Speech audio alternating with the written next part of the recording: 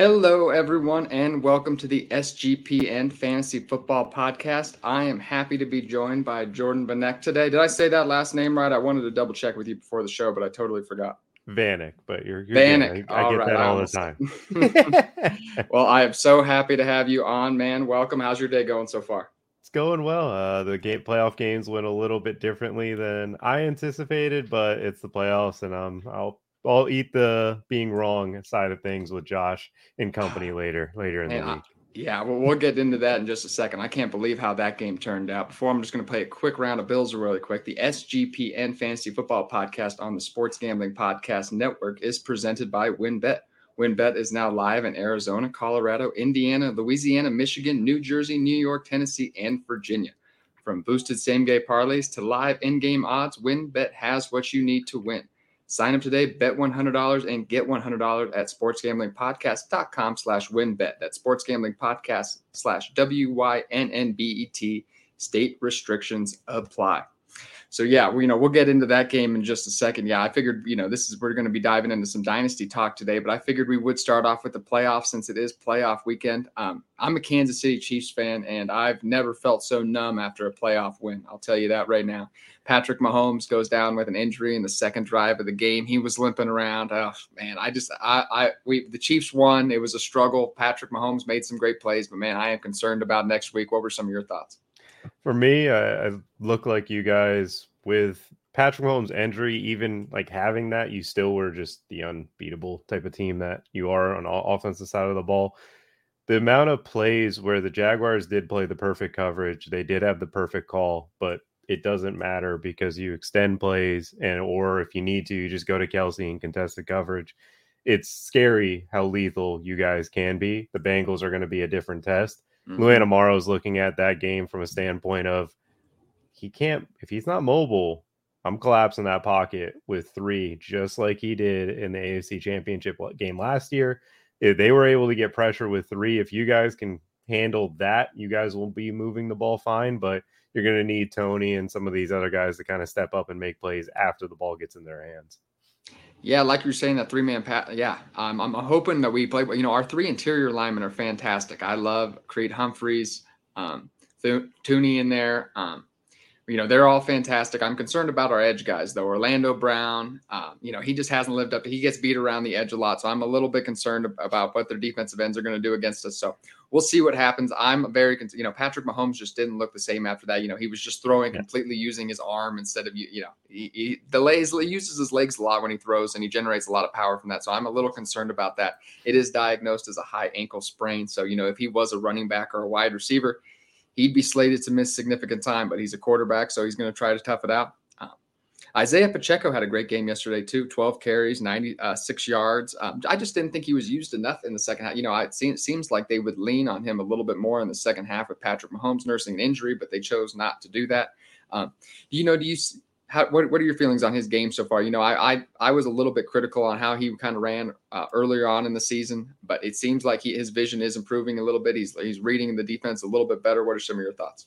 For me, with Pacheco, he doesn't make the quickest of reads. Like he's learning. He was a quarterback. He converted to running back and made all those transitions. So there's a lot to his game.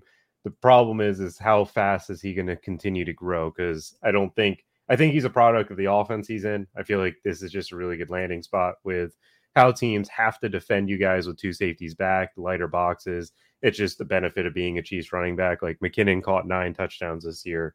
Just being a part of the offense always brings out the best of the situation. I think seeing him in last week's game, the biggest thing that I saw from the change was McKinnon can pick up pass pro. Isaiah Pacheco cannot. So in Mahomes dealing with the ankle injury that he's dealing with, I think it's just going to be a heavy dose of McKinnon just because of that reasoning. And when Pacheco's on the field, I expect it to be the screen game or actually utilizing him as a running back. But it's going to be predictable, and you just don't want to have that when you're going up against a Luan Amaro defense. I like that you said that. Yeah, that makes a lot of sense. So, we could see a little bit more McKinnon this week. If you look at it athletically, McKinnon is like maybe has an argument to be the most athletic running back tested of all time. Just at he's just, it's like 98th percentile in everything. it's just amazing how we're seeing this 9th year breakout here, kind of like Cordero Patterson last year. It slowed down a little bit in the last couple. With somebody with such a small workload in the rushing game, it was going to be inconsistent. He was going to have a hard time keeping up that touchdown rate, but he's still been playing fantastic. The last note I had on Kansas City Chiefs here was, Kadarius Toney pacing the team in targets. Other than the wide receivers and targets. I'm sorry. We all know that Travis Kelce had a fantastic game and had like 15, 16 targets, but pacing the wide receivers in targets, he saw 7. No one else saw more than 2, I don't think. Are we, is he emerging as is it going to be someone different every week, or are we seeing Kadarius Toney maybe taking that step as maybe being the lead wide receiver for the Kansas City Chiefs? I think it'll be someone different every week, but I think the offseason is going to give him a lot of room to grow, just because you'll have him under control of the contract, and you'll see Juju being a free agent and some of these other guys. Like, for me, MBS was a full-time player in last week's game. So was Juju. Didn't see them get much work in the passing game because it just wasn't needed. Mahomes is always just going to go to the right guy in the situation, and you guys were using a lot of quick throws against them because they started playing a little bit more off coverage once you started meeting them. And once that happened, it was just Kadarius Toney, like, just get me 6 yards after the catch, like basically a running play. And he was able to stay in bounds towards the end. I think you guys threw him like a bubble screen and stay in bounds and keep the clock rolling and stuff. So from Kadarius Toney's game, receivers learning a whole new playbook, especially with a receiver with a track record of him. It's kind of like, how much can he really get done? I think the injury, being able to kind of focus a little bit more on the playbook, was huge for him. I think next week's game will be the real test to see how much he get utilized, because you guys have a rotation at this receiver position. It doesn't really matter who's in there for Patrick Mahomes. He just kind of makes it work, whether it's Justin Watson, MVS, Juju, Kadarius, Sky Moore. It's just a whole rotation at that spot. With his ankle injury, I could see you guys using more 12 personnel, because keeping the tight end in and trying to just beat them on certain routes. But you're going to need some receiver to win against this Bengals defense. And when they do win, they need to make a catch, unlike what Gabe Davis did this past game. Yeah, and they're going to push us this weekend. I know that. Jamar Chase and T. Higgins are going to abuse our cornerbacks. It's not going to be like this past game. I'm envisioning, the defense played really well this past week. I'm not envisioning that to be the case. I'm nervous because I think Patrick Mahomes is going to have to put up 30 plus. So I just don't know if he'll do that on that ankle. Just diving into the Jaguars, Lawrence, solid, but unspectacular. Made some of those critical mistakes that the Kansas City Chiefs made him pay for, unlike the Los Angeles Chargers in that big comeback. But yeah, I think the sky's the limit for this guy going forward. I do have, I'm going to talk about him maybe a little bit later, but I have him, I believe, as my quarterback 8 in my dynasty rankings. I have moved him up significantly. I was pretty hot. I got a little down early in the season. I did think, Urban Meyer made a case for being the worst coach of all time. So, you give Trevor Lawrence some competent coaching, and we saw what would happen. He still had some issues with the turnovers, but, he made a lot better decisions this year. Was able to double the touchdowns and cut the interceptions in half. So, when you can do that, you're going to have a lot bigger year. So what do you say you see Trevor Lawrence maybe taking that next step, or do you maybe see in that inconsistent play where you think we'll see that inconsistent play again next year? Oh, for me, it's the second-year league for him. I kind of throw out the Urban Meyer year, and Doug Peterson talked about building this thing from scratch, and he did. He built it from scratch. We saw the surface of Trevor Lawrence being great towards the end of the season, but in these kind of bigger games, his mechanics fell off, and you saw some aired throws and some things that you just didn't see when he was in his hot streak.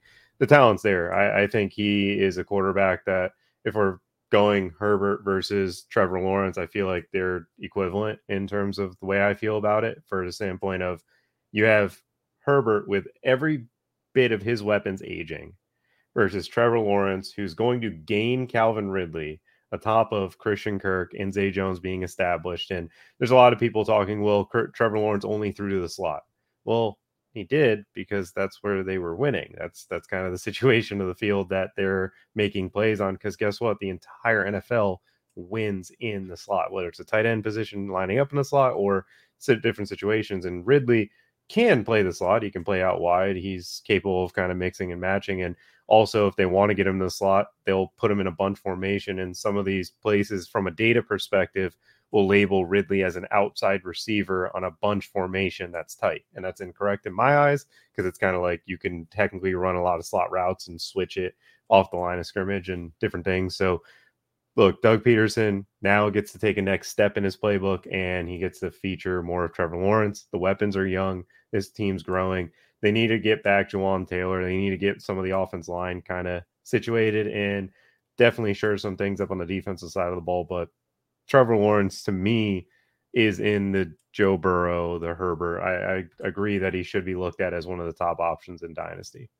Yep, I have him just below those guys. Not quite in that tier yet, but he is knocking on the door for sure. I'm excited. I bought in. I was drafting him in the first round. This is a dynasty. So I'll talk about dynasty. I was drafting him in the first round of dynasty leagues a couple years ago when he was coming out of college. In my super flex drafts, and it obviously the first year was a disaster, but I'm feeling much more confident now. The next matchup we'll get into here, Philadelphia versus New York. I thought Philadelphia might give them a smack, but I didn't think it was going to be that bad. It was, just a complete blowout. The Daniel Jones hype train came down to a crashing halt. I think it's somewhere in between for Daniel Jones. Maybe people were overhyping him a little bit before this week, too much. But obviously he still doesn't have any wide receiver weapons. We saw Isaiah Hodgins finally fall back to earth as well. So I think we need to give Daniel Jones a chance next year. I think he certainly earned some money, and he really, his rushing production really what stepped up this year. He hadn't had over, I think, 400 yards. He had about 750 yards this year rushing. So we saw that improve this year. What's your outlook on Daniel Jones going forward? The Giants are in an interesting spot because how much do you pay him? That's going to be the real boil down, because when you look at him versus obviously the top quarterbacks, like top quarterbacks are going to be in the $40 million a year. Daniel Jones, you're looking 30 would be ideal. 35 might be his asking price. And are you paying him 10 million less than Mahomes? And that becomes like I don't know situation, because Dable made the offense perfect to him. Dable is capable of that type of scheme, and Kafka and him worked extremely well. It was a blend of what we see in Kansas City versus what we're seeing or what we saw in Buffalo. And the reality is they just had the least talented probably roster amongst any of the playoff teams, especially at the positions you want it the most, with receiver and some of the linebackers and safeties and just kind of that type of thing. So for the Giants side of things, I think they need to just go out and try their best to get a Brandon Ayuk, get a T. Higgins, like try to find one of these receivers that are possibly about to get paid, a team that could potentially put them on the block, and see if you can find an asking price that makes sense. I feel like Joe Burrow is going to be the type of guy to take less so that he can keep T. Higgins and Jamar Chase. But in general, I think this is a spot for the Giants. They need to go get one of these guys. They need to stay away from any D-Hop or any of the guys in the late 20s. Go after a guy or Cortland Sutton, a Judy, someone that hasn't necessarily shown they're a one, but in an offense that Dable is running, just get put to the best of their talents and let Hodgins, Richie James, and Slayton operate as 2, 3s, and 4s. Yeah, absolutely. Yeah, I'm sure they'll be maybe looking at wide receiver in the draft a little bit this year. Obviously, Daniel Jones and Saquon Barkley are free agents this year. I would expect both of them to be back. They'll probably use the franchise tag on somebody. I would think maybe Saquon Barkley would be a good candidate for that franchise tag. You negotiate maybe a 2 or 3 year deal with Daniel Jones. I imagine maybe neither one of them will want to lock in a long-term contract. Daniel Jones might want to bet on himself. He's probably not going to make that $40 million this year. And the Giants won't want to commit too much to him after considering his history. He was able to cut down on the turnovers a lot this year. When he was getting tackled, he wasn't just ejecting that football up in the air for a fumble. So that was really nice to see. On the Philadelphia Eagles side, Jalen Hurts is, he's a man. The only concern I have for fantasy football and the Eagles is, obviously Jalen Hurts being a rushing quarterback. There's a lot of talent on this offense. Devontae Smith, A.J. Brown, Dallas Goedert. I don't think it's going to happen. It's going to be hard for each of these guys to produce every single week to their expectations, but somebody's always going to produce, and this offense is humming.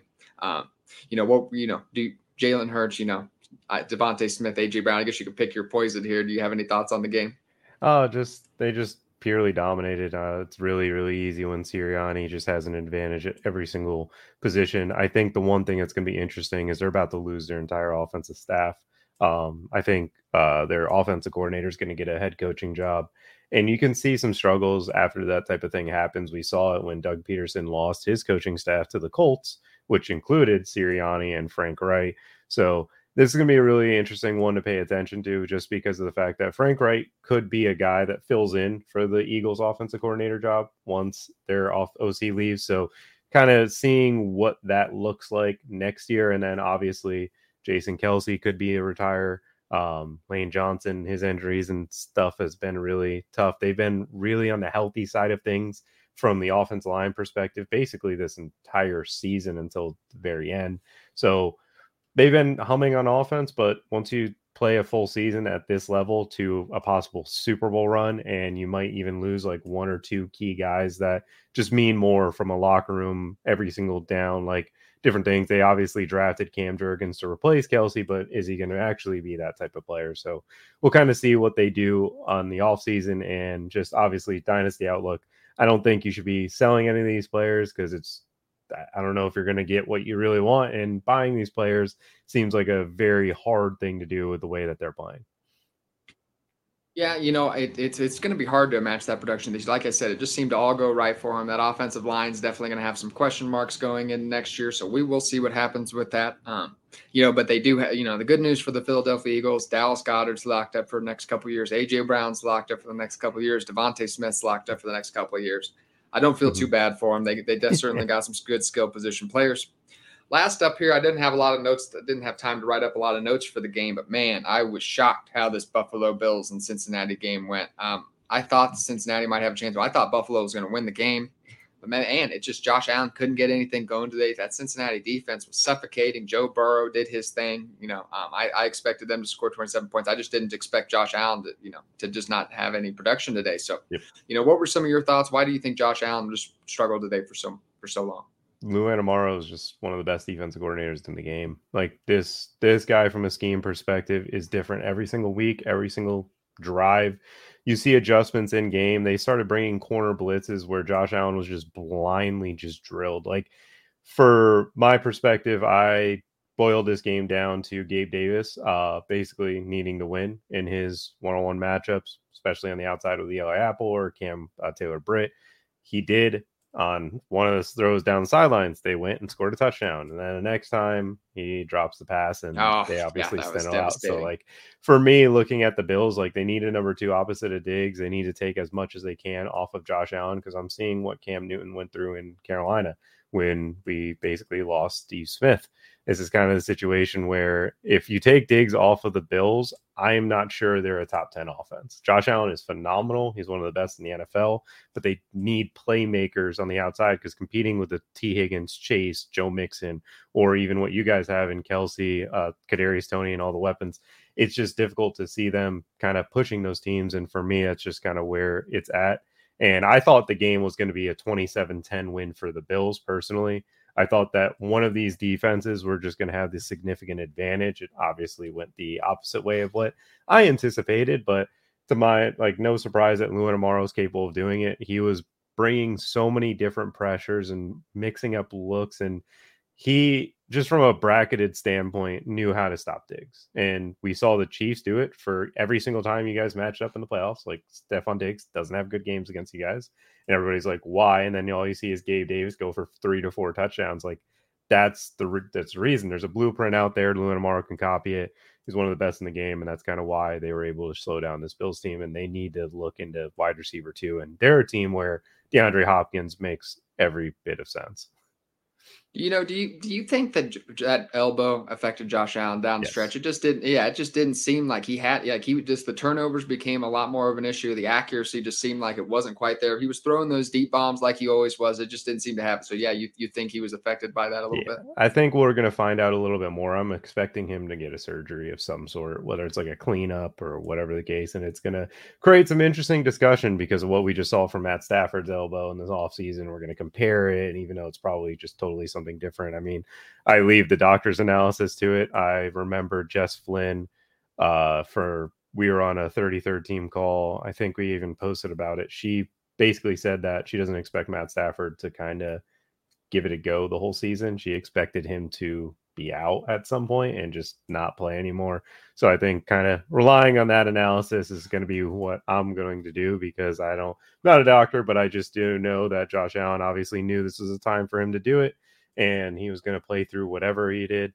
And again, The turnover thing is always funny to me just because I watched Josh Allen kind of be this way his whole career. He's just been on the opposite side of it. And the loss of Brian Dable was affected in their short game. They didn't have any just quick money plays that you'd see to Cole Beasley or Isaiah McKenzie, or just it felt like that portion of their offense just missed, and they just went to four verts with Ken Dorsey and Joe Brady at the call. Yeah, and I'll tell you, it seems like they can hit on that enough though, where it was like, okay, yeah, this is fine, I guess. When you're facing like some tactician efficiency like Joe Burrow and the Bengals, though, that's not maybe going to be the case. No. Yeah, the Bengals offense, they just seem like they do a really good job of building. A lot of teams, they might adjust. They call their play and then they look at the defense and they might make some adjustments. They really base what they're doing off of what the defense is calling, getting the defense uncomfortable, what they're not good at. So, I think they're going to play very well this weekend. Unfortunately for my Kansas City Chiefs, I expect T. Higgins, Jamar Chase, Tyler Boyd, all to get them heavily involved. How do you see this? Do you have any thoughts on this matchup coming up? You think this is going to be just an offensive shootout? You think it might be a little bit more surprising? These defenses might come to play? I mean, it's going to depend on Chris Jones. You guys just have to kill them on the offensive line. That's the only chance you got. Spagnuolo is one of the best at stunning and kind of bringing a lot of different looks from the defensive line perspective. Chris Jones has yet to have a sack, I believe, as a player for the Chiefs in the postseason, which is kind of crazy considering how good he's been and how many games you guys have played in the postseason. But the defense line of the Chiefs is where this game boils down to. I don't think you have a chance to stop them for a long period of time, but if you can create enough negative plays to slow them down on drives, that's all that matters. It's kind of like a bend but don't break approach. Make them be aggressive on like a 4th and 5 and, get turnovers in that way. Your corners, L'Jarius Sneed, I believe he got hurt in that Jaguars game. Seeing if he's able to go is going to be massive for defending T. Higgins. Jamar Chase, I don't think you guys really have a corner that can kind of keep up with him. I mean, we saw Christian Kirk get open deep plenty of times in that game. Trevor Lawrence underthrew him or dropped the pass on the deep ball. That's not going to happen when it's Jamar Chase out there. So I think it'll definitely be a little bit more like up-tempo, high scoring, but we could, if you guys play the way you can on the defensive line, we could see a similar half of Joe Burrow like we did in the AFC Championship game, where they weren't scoring at will, where it was a struggle for them because, again, negative plays is how you stop in a top offense. Yeah, Frank Clark is going to be big this week too. Yep. Frank Clark, he's the one. I as a Chiefs fan, I can't say enough negative things about Frank Clark most of the time, but he does bring it during the postseason. He's like Sammy Watkins of the defense. He likes to make all of his money during the. We pay him $3 million a sack, but he does play well in the postseason. He did have a sack last week. I think he's going to be critical this week. Hopefully, he can take advantage of Jonah, either an injured Jonah. I know Jonah Williams didn't play this past week. It seemed that was going to be a really big. That was going to be a stretch, and I don't know if he can play this week. That'd be tough. I don't know if he'll even get a chance to play, even if he was healthy, because Carmine played out of his mind today. I don't think he gave up a pressure from what I remember seeing throughout the game. I was surprised that they blocked the Bills so well, but Bills are very, they're young on the offense or defensive side of the ball, especially without Von Miller, especially in those trenches. But they have a bunch of 1st and 2nd round picks. There's no reason they should get shut down just the way they did in that big game. Yeah, I'm going to be nervous. We are due for a win. We've lost 3 times against the Bengals in a row. I am ready for a win. There's no way Joe Burrow is going to beat Patrick Mahomes 4 times in a row. I'm calling it right now, even with an injured 75% Patrick Mahomes. Before we get into the Dynasty talk, though, I just want to talk about WynnBET one more time. WynnBET is the official online sportsbook of the Sports Gambling Podcast Network. WynnBET is active in a bunch of states, and there are tons of ways to win, including live betting and same-game parlays. The NFL playoffs are here. Great promos, odds, and payouts are happening right now at WynnBET. Ready to play? Sign up today to receive a special offer. Bet $100, get $100, limited to state availability. And, of course, if you hit the biggest long shot parlay of the week, you get a $1,000 free credit. There's so much to choose from. All you have to do is head over to sportsgamblingpodcast.com/WynnBET so they know we sent you. That's sportsgamblingpodcast.com/WYNNBET. Offer subject to change terms and conditions at wynnbet.com. Must be 21 or older and present in the state where playthrough WynnBET is available. If you or someone has a gambling problem, call 1-800-522-4700. Okay, and with that, we both do our DFS analyst during the season. I'm certainly I mainly did DFS analysts these last 5 months. DFS is in your name, so I know that's what you do. But we're going to put in our dynasty hats today. You know, I am in over 30 dynasty leagues, so I do play a lot of dynasty football. It's just not where my content has been focused. But now that we are in prime dynasty fantasy football season, that is where we are headed at SGPN. I'm just going to do this by position today. You know, I did these based on my quarterback buys and sells, and then you can either agree with me, you know, you can take me down and tell me why I'm wrong as well. The first guy I have up here is Deshaun Watson. You know, I have him as a big buy this offseason. Now, you know, you don't have to. We won't dive into all the case stuff here. You don't have to buy him. I understand exactly why you wouldn't want to, but he did. You know, he did have a 74.1 passer rate. You know, 5.7 yards per attempt. He struggled this year. There's no doubt about that. But I think that creates a good buy window. This guy finished as the quarterback 3 years in a row from 2018 to 2020. You know, I think obviously these last 2 seasons, I imagine he has not been solely focused on football, not been practicing as much as these other quarterbacks have. He's going to be able to have a full offseason this year. Amari Cooper, I imagine, is going to be back. There's going to, you know, Cleveland Brown has some stout players on the offense. So, you know, what are your thoughts on Deshaun Watson? You know, is he somebody that these dynasty managers should be buying? Do you think we'll see some improvement going forward next year? So my biggest concern with Deshaun Watson is Kevin Stefanski.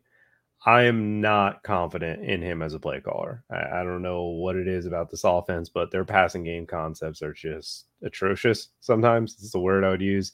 I watched them against that Commanders game. I actually stacked him that week, and I was able to profit, but I just remember getting into the red zone and just watching how poor. They're no motion, no creativity, like nothing kind of for you. And it's like, well, I get that he hasn't played all year, but you should be able to have some sort of play design in this area that is in passing game concepts. So for me, I think this is a spot where I believe you can wait on buying him from the standpoint of you get by these first 4 weeks of him being bad with Stefanski and watch him be one of the first coaches that get let go quick in the season because of, you know, fully guaranteed money, $45 million a year, and then get into a spot where you're going to see someone else kind of step in. I think this is a spot where you can wait on that regard because of the situation that he's in. And also this offensive line regressed. This offensive line looked awful. The Commanders, I believe, had 6 or 4 sacks in the first quarter against them. They're an elite defensive line. Don't get me wrong. They have a bunch of talent on that side of the ball, but this is a Browns team that everybody penciled in as similar to the Colts, where this team doesn't give up sacks. It's a good offensive line. We're going to see a lot of Jonathan Taylor. Nick Chubb's running well, and Nick Chubb was running well. But when they went into a pass blocking first team, they struggled heavily. I'm not excited to buy right now, unless he obviously, you know, every league's dependent on what the price is. But for me, I think this is a spot where he struggles early on. The person that's managing him will want to sell him quick. You know, that's very interesting. You know, I have a couple of guys that I'm thinking with that process on it. I actually want to buy long term, but, you know, I think like I'm going to talk about Breece Hall a little bit later. That's kind of how I feel about him. You know, do I want to buy long term Breece Hall? Yes, I do. But I think maybe now is a great time to sell, maybe get an equivalent asset, maybe buy back later, an equivalent asset later on, you know, with that ACL injury. But yes, Deshaun Watson, you know, I could see that a little bit of struggle, especially early on next year. You know, obviously I don't have him as my quarterback. You know, I'm doing 2023 way too early rankings right now, and I don't have him as my quarterback 5 for my redraft rankings. I'll tell you that. I do have him as my quarterback 5 in Dynasty, just because I really do think eventually we see him get back to that elite form. So Deshaun Watson, yes. Like I said, I think we both believe in the talent, but yes, will the Cleveland Brown offense be able to get it together? We will see. The next guy I have up here is Lamar Jackson. This guy, you know, I think a lot of fantasy managers are well aware of how much, you know, he struggled these last couple, how he hasn't met expectations, but you still have those people who love Lamar Jackson, who will have him as a top, you know, I have him as my quarterback 5 in my redraft ranking, my way too early redraft rankings next year. So I'm still very confident in Lamar Jackson. So I think it might be time to sell. It kind of seems strange, especially coming off an injury, but I still think he's high enough. We saw him have 10 touchdown passes in his first 3 games. And then he was only a top 10 quarterback 3 times after week 4. He threw 7 touchdown passes after week 4 compared to 10 in those first 3 games. Yeah, and he's finished as the quarterback 10 in 2020, and he's been outside the top 12 these last 2 years. So since that MVP season, he has just not lived up to expectations. Part of that I do think is the Baltimore offense. They have not surrounded him with any talent. They're almost like the Packers. They're just allergic to a wide receiver talent. They don't want it. They got it, Rashad Bateman, and we're like, yeah, good enough, right? So ever since Rashad Bateman actually went out, this offense has really struggled. Nobody on the outside can get anything going. So, Baltimore, the defenses can just really focus in on Lamar Jackson and Mark Andrews.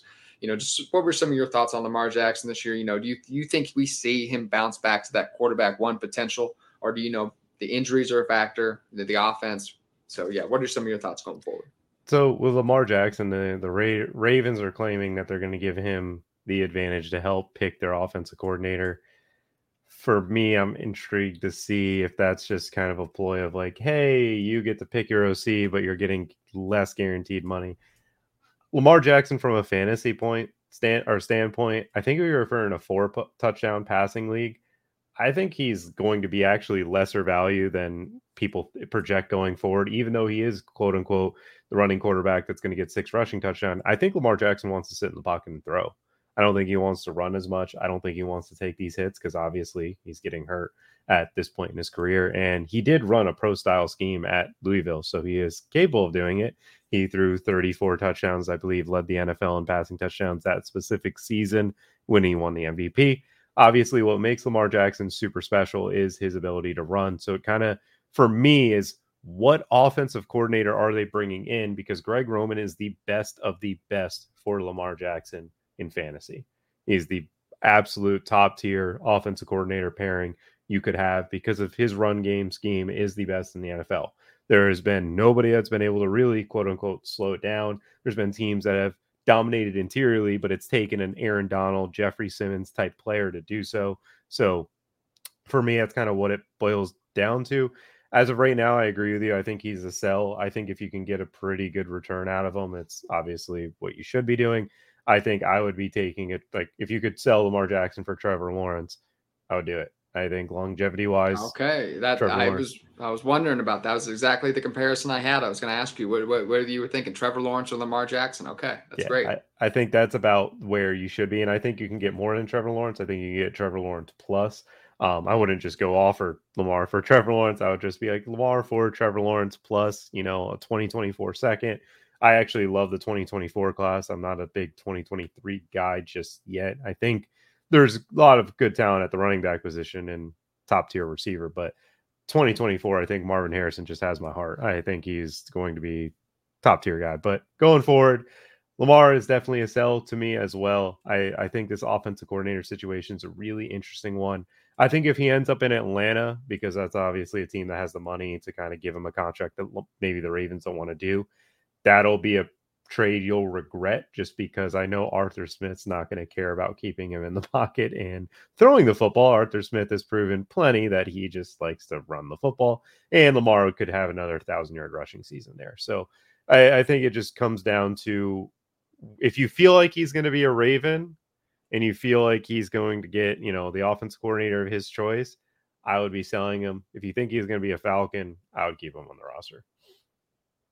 Like it. Okay. I was just for my next guy up here, I was just looking up the score of the game to see if it was still possible to sell him. And I'm realizing that my underdog teams are dead because I have 65% exposure to Dak Prescott in my playoff best ball league. So I'm toast there. I'm pretty sure Dak Prescott has 6 points, but I had Brock Purdy as my next quarterback up. And, this is like an exploding sell because I think, he's just on the verge of falling on his face, and he kind of is tonight. But if the San Francisco 49ers win and pull it out, I think you can still maybe get a second for this guy. But I just, this guy was the last pick. I get it, but it always happens. Like Gardner Minshew started off really hot.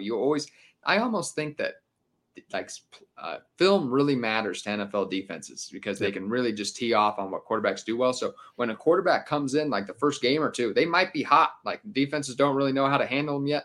So, we see this a lot where, a guy comes in and like, oh, Taylor Heineke, he takes over, he's like, oh, this guy's great, and then defenses see what he doesn't do well and they take advantage of it. So, I would be selling if I could get a second for Brock, people are expecting him to be the quarterback. If I could get a second for Brock Purdy and people expect him to be the starter for San Francisco next year, I am absolutely selling. I think that could change at any moment. If Brock Purdy doesn't do anything the rest of this game, which is very possible, he's 12 of 20 right now for 129 yards. If that doesn't happen and 49ers lose, it's right back to Trey Lance. So I would be selling. I would be hoping he pulls out this game so it gives you another week. What are your thoughts? I don't think they go back to Trey Lance personally. I Okay. do believe that Brock Purdy is a starter, but I do agree with you in the fact that you should be selling. I think I would be willing to wait to sell because I truly believe that they move on from Trey Lance, and I think he could end up Okay. in Tennessee because of someone who was in the organization that drafted him ends up as the GM of the Tennessee Titans, and I think it's very clear that they are a team that needs to be scrapped and rebuilt. And I think that if, you want to go in this running type of scheme, then Trey Lance makes a lot of sense over there. And I think that Trey Lance even posted a picture of the dude, and that's just rare to see a athlete post about a front office guy changing spots. It's not something, usually that communication isn't something you expect. But in general, I think this spot for Brock Purdy, like Jimmy Garoppolo, 27 touchdowns, 13 picks, 3,900 yards in a full season of the 49ers. That's kind of what your ceiling is. Like 27 passing touchdowns, phenomenal. Like 13 interceptions, I don't like that. But like for Brock Purdy in this offense, like Christian McCaffrey's going to get a lot of rushing touchdowns. Elijah Mitchell's going to get rushing touchdowns. They're going to spread the ball. Debo's going to get rushing touchdowns. Like we didn't see this guy play with Debo Samuel for a good portion of his starts, and we don't know how often they're going to be utilizing him in the red zone passing. Like, again, you're right. Yes, teams will adapt to scheme.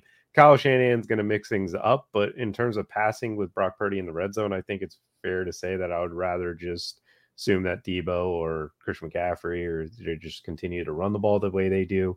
I think just overall, Brock Purdy doesn't offer much of a ceiling. I think Superflex leagues, it's tough to really get a good price. But again, if you can get a second for him, I'll take a 2024 second. I'm not a huge 23 guy, but 2024 second, or if you're a second round pick for whatever reason, your league is just really down on a Will Levis, like, yeah, like I'd take Will Levis over Brock Purdy. I'm not the biggest Will Levis guy, but goes in a first round quarterback. I'll take that any day over the 7th round guy that is performing in just an elite offense. See, the fact that that's a conversation is why I think we need to be selling Brock Purdy. You know what I mean? Yeah. Like, yeah, he's in conversation with a first round quarterback right now. Yeah. So you know what I mean? So that's why I think we need to sell. I just think, I see him, those passes float a little bit when they go to the outside. I just don't know if he has the zip on that ball to be consistent in the NFL for a long time. So we will see. We'll dive into the running backs though. The first guy I have up here, I was talking about Breece Hall. This guy is just an athletic machine, 94th percentile in speed score, burst score, 40-yard dash. But I have him as a sell for Dynasty football because, the Fantasy Footballers did a great piece on this a little while ago. You can look it up and check it out. But, it just showed, just the efficiency year before an ACL injury, the year after, and then the second year after. And it's just a significant drop off before a big pick back up in the second year with like all the efficiency metrics essentially. And, I just think Breece Hall, we always see this every single year. Breece Hall, it looks like he's probably going to start off slow next year. The running backs come back limited. They come back in a timeshare. They're just not quite as explosive.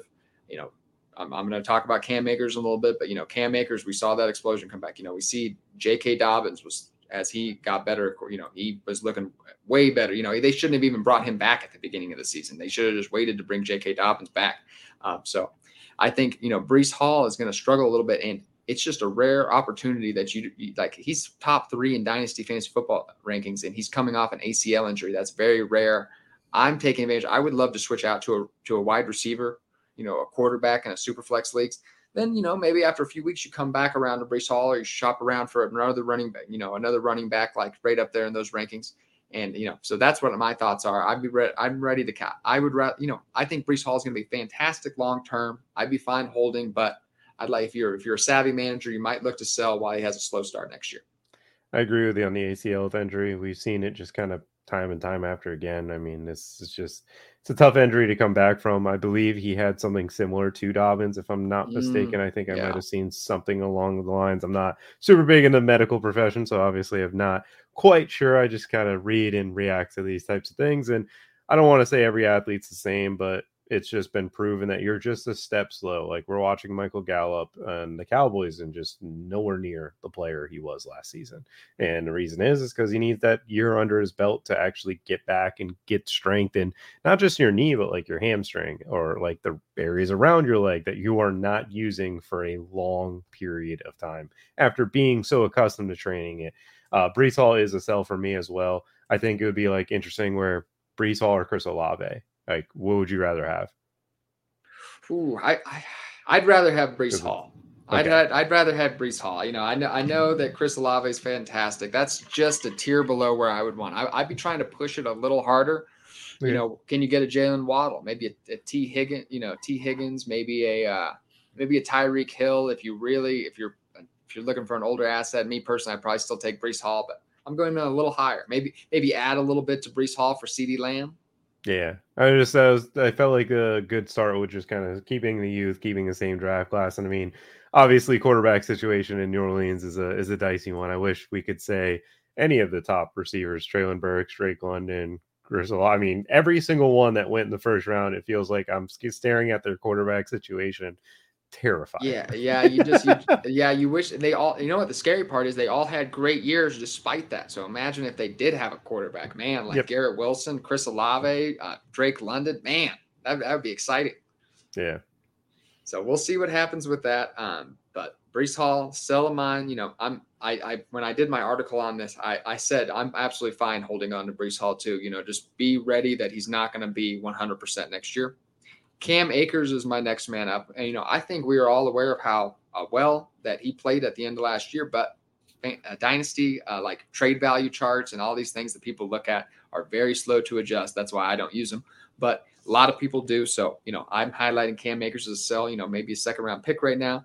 He was a top third team running back in 3 of those last 4 weeks, 6 touchdowns. And yeah, it just makes sense. He's 1.5 years removed from that Achilles injury. And it was crazy that he came back in the playoffs last year. And then even if he didn't come back in the playoffs last year, it would have been expected that he'd come back and be a slow start this year. So 1.5 years removed, that explosion seemed to come back. What are your thoughts on Cam Akers' play at the end of the year? I'm concerned for Sean McVay. I'm interested to see the situation kind of boil down there. Yeah. I think from the coaching perspective, he disappeared for a week and was like, trade me. And then just nothing came of it. They brought Baker Mayfield in. He showed back up and then became a 20 carry guy and was getting all these yards and touchdowns. Like, it's an intriguing spot because of the way the roller coaster of the season went. And Sean McVay doesn't want to call plays anymore. That's kind of the reports out of there. He wants someone to come in and take over that from him, which is not what I want to hear as a person who would have Cam Akers for the Rams. So I'm not so sure I would be buying into Cam Akers. I think selling him makes sense, but he is super low across everything that I've looked at from the top websites. So I do agree that at what these sites are telling me, I'll take the chance on Cam Akers because he's probably going to be the starting running back next year because they can't do anything in the cap. Like they can't do anything with the cap space. They don't have draft capital to be spending on a running back again. And I mean, between Cam Akers and Darrell Henderson, they made a clear-cut choice and just cut Darrell Henderson. And he is not with a team. And that kind of tells you what's going on there. I think that who they bring in for OC is going to be really intriguing. There's rumors that it's going to be Cliff Kingsbury, possibly. I would hate that for Cam Akers, but at the end of the day, I think McVay wants someone that's been a proven play caller. So it's going to be scary once that's finally announced. Yeah, I think all those storylines you said are going to keep his price down a little bit too. I do think I'm counting on that turning around a little bit. I think, Matthew Stafford, he's going to get back into practice. Sean McVay, he's going to get a little bit removed from those retirement talk. And I think this Rams, they'll start getting some hype going a little bit again. If I was doing rankings today, I think Cam Akers would be a fringe top 15 running back in my 2023 rankings. So, I do think he can be valuable. I'm not going out of my way, but like, a mid-second round pick, like especially, if in a 1 quarterback league or something like that, I'd certainly part with that. But yeah, we'll see. That's certainly a lot of question marks going in to the Los Angeles Rams next year, but those are kind of what creates those interesting buy opportunities. Last up here, I have Dameon Pierce as a dynasty sell. I lean on draft capital a lot. I just think you see these guys fourth round pick, fifth round pick, somebody like a James Robinson, who maybe was even undrafted, just go overdrafted the next year. And this 2023 running back class is so deep. The free agent pool is so deep. I know running back isn't a priority for a bad team, but man, you won't have to, you're going to be able to just jump out the window and hit a running back, you know what I mean? So there's just so many running backs available this year. It's just a lot of minds that Dameon Pierce is going to have to avoid. So, do you think he is going to be the lead bell cow for the Houston Texans last year? Of course, there is concerns about, he was drop off in efficiency toward the end of the year, kind of getting beat up a little bit. So do you have any concerns? I do with him just from the standpoint of what they have in draft capital. I mean, they have 5 picks in the top 75. And with this class in particular, like there's a chance that Jahmyr Gibbs falls. And if somehow, some way they get Bryce Young at 2, and you're sitting there at 33 and you can draft Jahmyr Gibbs. Seems like pairing these guys with NFL or players that they've had in previous years kind of works. Go the route of one team in your division where you see Trevor Lawrence with Travis Etienne, and kind of that works. And Gibbs is a pass catcher and kind of has all this stuff. And Dameon Pierce would obviously play a really good backup role to Jahmyr Gibbs, but that's kind of the far-fetched type of thing because Casiero comes over from New England, and it's been a rotation at running back for his entire life of a front office guy in New England. So is he going to try to pick someone with the 4 6th round picks that he has? That's a very good possibility. And again, Dameon Pierce overachieved. I think he ran extremely well. I think there's a lot to like about him. It's just right now I'm seeing things where he's ahead of a Cam Akers, and I don't really think that should be the case. I think Cam Akers should be ahead of him in dynasty rankings, and if you could trade Dameon Pierce for Cam Akers, I would do it. I completely agree with that. Absolutely. Like I said, I lean on draft capital a lot in this situation. So, you know what I mean? And plus, and this 2023 running back class is so deep. There's going to be a guy who can be a starter in this league available in the 3rd, the 4th round. It's deeper than last year's class. So I think you're going to have a guy more talented than Dameon Pierce available in the 4th round. This is a guy who wasn't overly productive at Florida, wasn't overly used at Florida. So, certainly far from that elite prospect profile. We're going to dive into the wide receivers, though. And this is the guy I know you're excited to talk about. Maybe I'll let you even lead it off. Why are we buying Jerry Jeudy this offseason? Well, Jerry Jeudy, just elite separators usually make plays for a very, very long time. And the Denver Broncos, after what they did with Nathaniel Hackett, they have to get an offensive mind that knows what's going on. And we can kind of blame what Nathaniel Hackett was because of what we saw at the ending stretch. Like the Denver Broncos offense looked competent once he got fired. Like they were able to actually put up some points at the end of the season. Granted, yes, it was the Chiefs and the Chargers, but once he got fired, they actually had 300 yards offense back-to-back games. They ran the ball extremely well with some of the running backs that weren't named, Javonte Williams, and it was possible like Chase Edmonds, Latavius Murray, and I believe Marlon Mack, which is kind of crazy to say the least. But Jeudy proved to Russell Wilson that he can win and win against every bit of man coverage. And then also, if they decide that they need to get draft capital, then he will be moved to a team that is wanting him on their roster. And we have seen a lot of these guys get moved and start to become the heavy target share player that they should be. Like if Green Bay actually does the right thing, I think they're a team that just should be buying Jerry Jeudy because it's just very, very simple. But if they scratch it down, then Jerry Jeudy can go to a team that needs a receiver like the Giants. The Giants desperately need a player that could be a 1, and it might not sound great to be Daniel Jones' number 1 receiver, but it's a Brian Daboll offense. He would get put into a role that what we saw from Stephon Diggs. I remember how many people were very upset when Stephon Diggs ended up on the Buffalo Bills, and he was with Kirk Cousins, and Josh Allen can't throw, and all these narratives were created, but then you realize that Josh Allen was playing with Kelvin Benjamin, John Brown, and Cole Beasley, and that receiving core just wasn't going to get it done. So I think Jerry Jeudy is an easy buy because if he gets sold, that means he's going to be in a spot that's better for him. And if he stays, I think he is the best receiver in this room. I don't care that Tim Patrick's coming back. He's coming back off a torn ACL. Yeah, absolutely. It's absurd. Like, yes, it's Tim Patrick doesn't affect Jerry Jeudy. And I was baiting the drum all offseason. I was just like, what is this? Jerry Jeudy is more talented than Cortland Sutton. I got abused by the community though. oops, sorry, I dropped my phone. You're And good. I got bullied, and they all, I succumbed to the pressure. I decided that I was going to rank Cortland Sutton a couple spots ahead of Jerry Jeudy in my rankings. Mm-hmm. So but I did succumb to the pressure, which I'm ashamed to say, but I did have Jerry Jeudy mostly ahead in my rankings for most of the offseason. So I was excited to see him. And this guy just gets hated on for no 856 yards his rookie year. Like normally we're like, that's what's great. But all we talk about is Jerry Jeudy for the drops.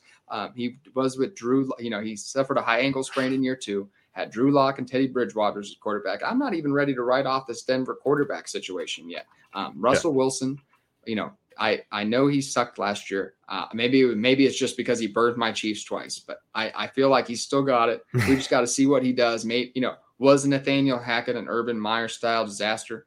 Potential. Oh, yeah. So we maybe need to see what Russell Wilson can do with a different head coach in there. Yeah, I'll say this. And in Jerry Jeudy's last 6 games, coming off of an injury and actually being able to be kind of somewhat fully healthy, one of the games he only played 38% of the snaps.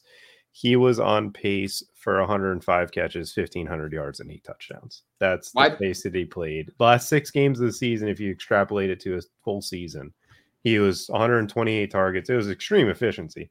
105, 14, 82, and 8 touchdowns. He scored 3 touchdowns in the game against Kansas City, obviously, which accounts for the touchdowns, but he had 65, 70, 76, 117, 38, and then 154. Like, that's a very, very good ending of the season with Russell Wilson. And he got 154 yards in the second game with Nathaniel Hackett fired.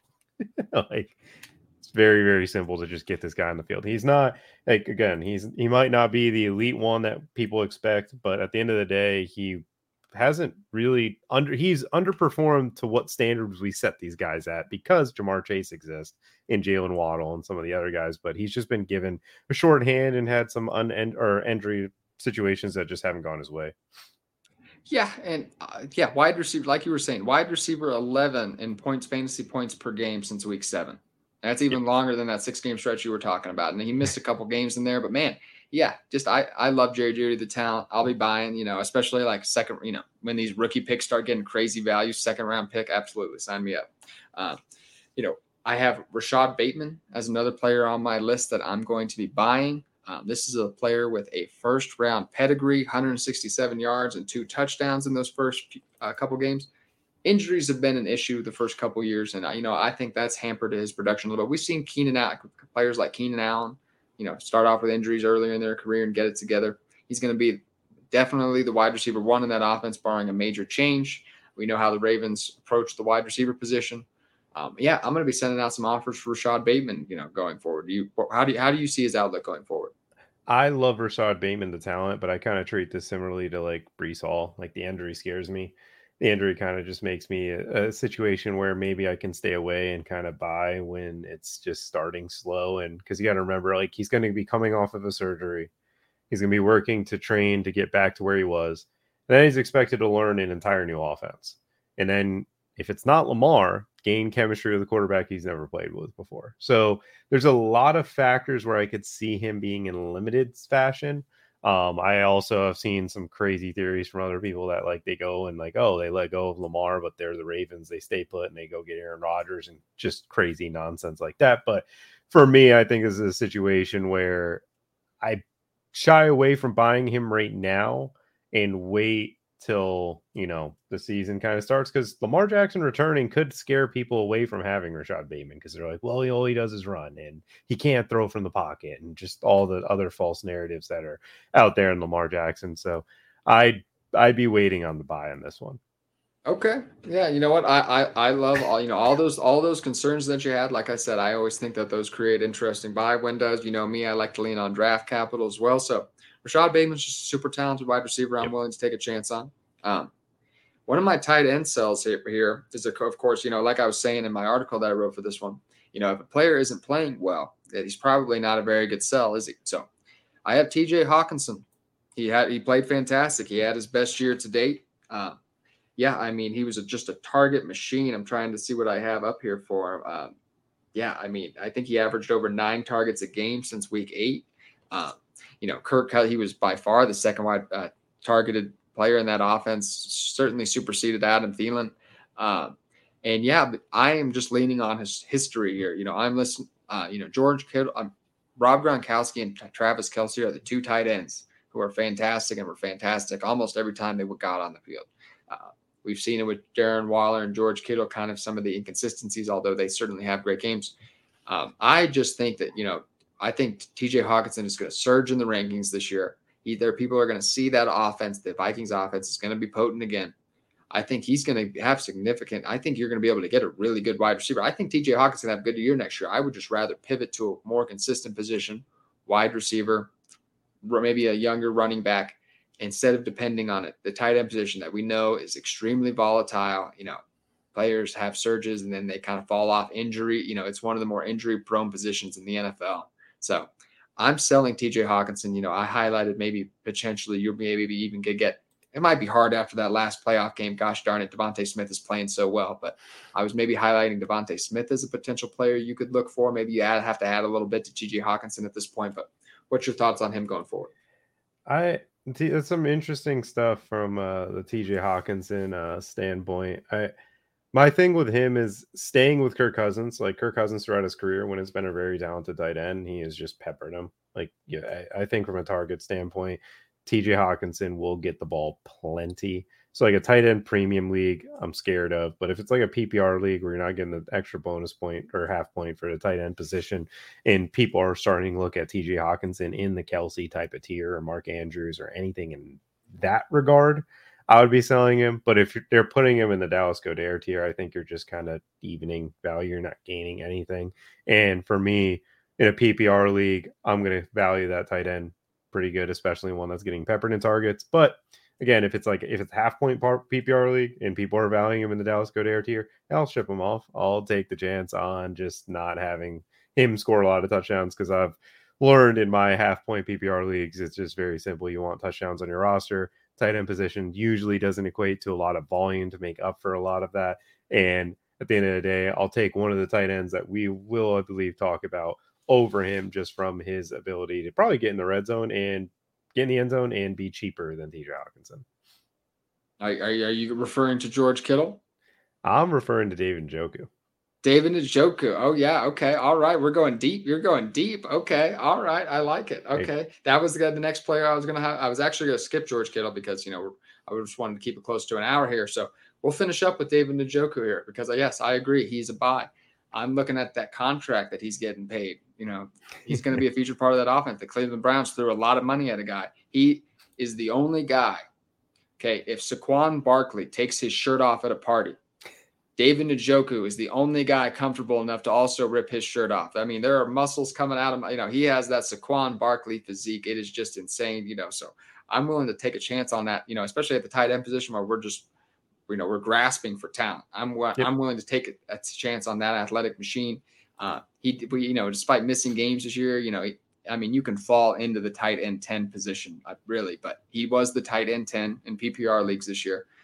That's not saying a whole lot given the position, but I just think as Deshaun Watson takes a step forward, I think, he could end up being the second target in this offense. I think he is a massive buy. Yeah, no, I completely agree with that. I remember Jordan Akins being a guy for people to play in DFS. Like I played him plenty when Deshaun Watson was over there in Houston. And I think it's a situation where, again, I think in the red zone, like we've seen, obviously the running backs, they give them the ball plenty, but they tried to throw the ball a ton in the red zone with Watson. I didn't love the pass game concepts from Stefanski, which doesn't intrigue me on David Njoku. But in a situation, if it's going to work, this is the type of thing that needs to work. Because in the NFL, if you look at the teams that are left, all of these teams have really good tight ends. Like the Giants obviously got blown out. You just look at Dallas Goedert, Kittle. I mean, Hayden Hurst isn't a really, really good tight end, but they have two alphas at the receiver position and a third that's really good. But in Hayden Hurst had 17 DraftKings points today, made plays to win the game. That's very important in the offense, especially in the postseason. So I believe that David Njoku, from a talent perspective, is someone that we should be buying. I love it. I feel like we're going to win people some championships today. Is what I feel like. That'll be pretty good. Thank you so much for joining me, man. What are you working on coming up? Where can we find some of your stuff? You got any big projects coming up? Yeah, the 3013team.com. You'll see any of my content, Jordan Vanek. I believe I'll have some cool interviews on the week again. I'll be starting to grind some Senior Bowl content. I'll actually be heading out there to interview some players and get to see an event and be writing up a lot of articles on what I am seeing from these receivers in practice. I love it, man. That's awesome. That's very cool. Have fun doing that. The Senior Bowl is always like, kind of like the mecca of like, the kind of the fantasy football community. It's almost like the Fantasy Football Expo, except kind of another event. Everyone gathers at, so have fun. We'll be doing. I know I was doing kind of underdog fantasy football this year up until this point, but now I'm going to be switching my focus to a little bit more dynasty. We'll be doing these shows on Sunday now. I release articles every week on SGPN, TWSN as well, featuring some dynasty content. So you can find my stuff there. Enjoy the rest of the game, everybody. Have a great weekend, and we'll see you again soon. Thank you so much. No problem.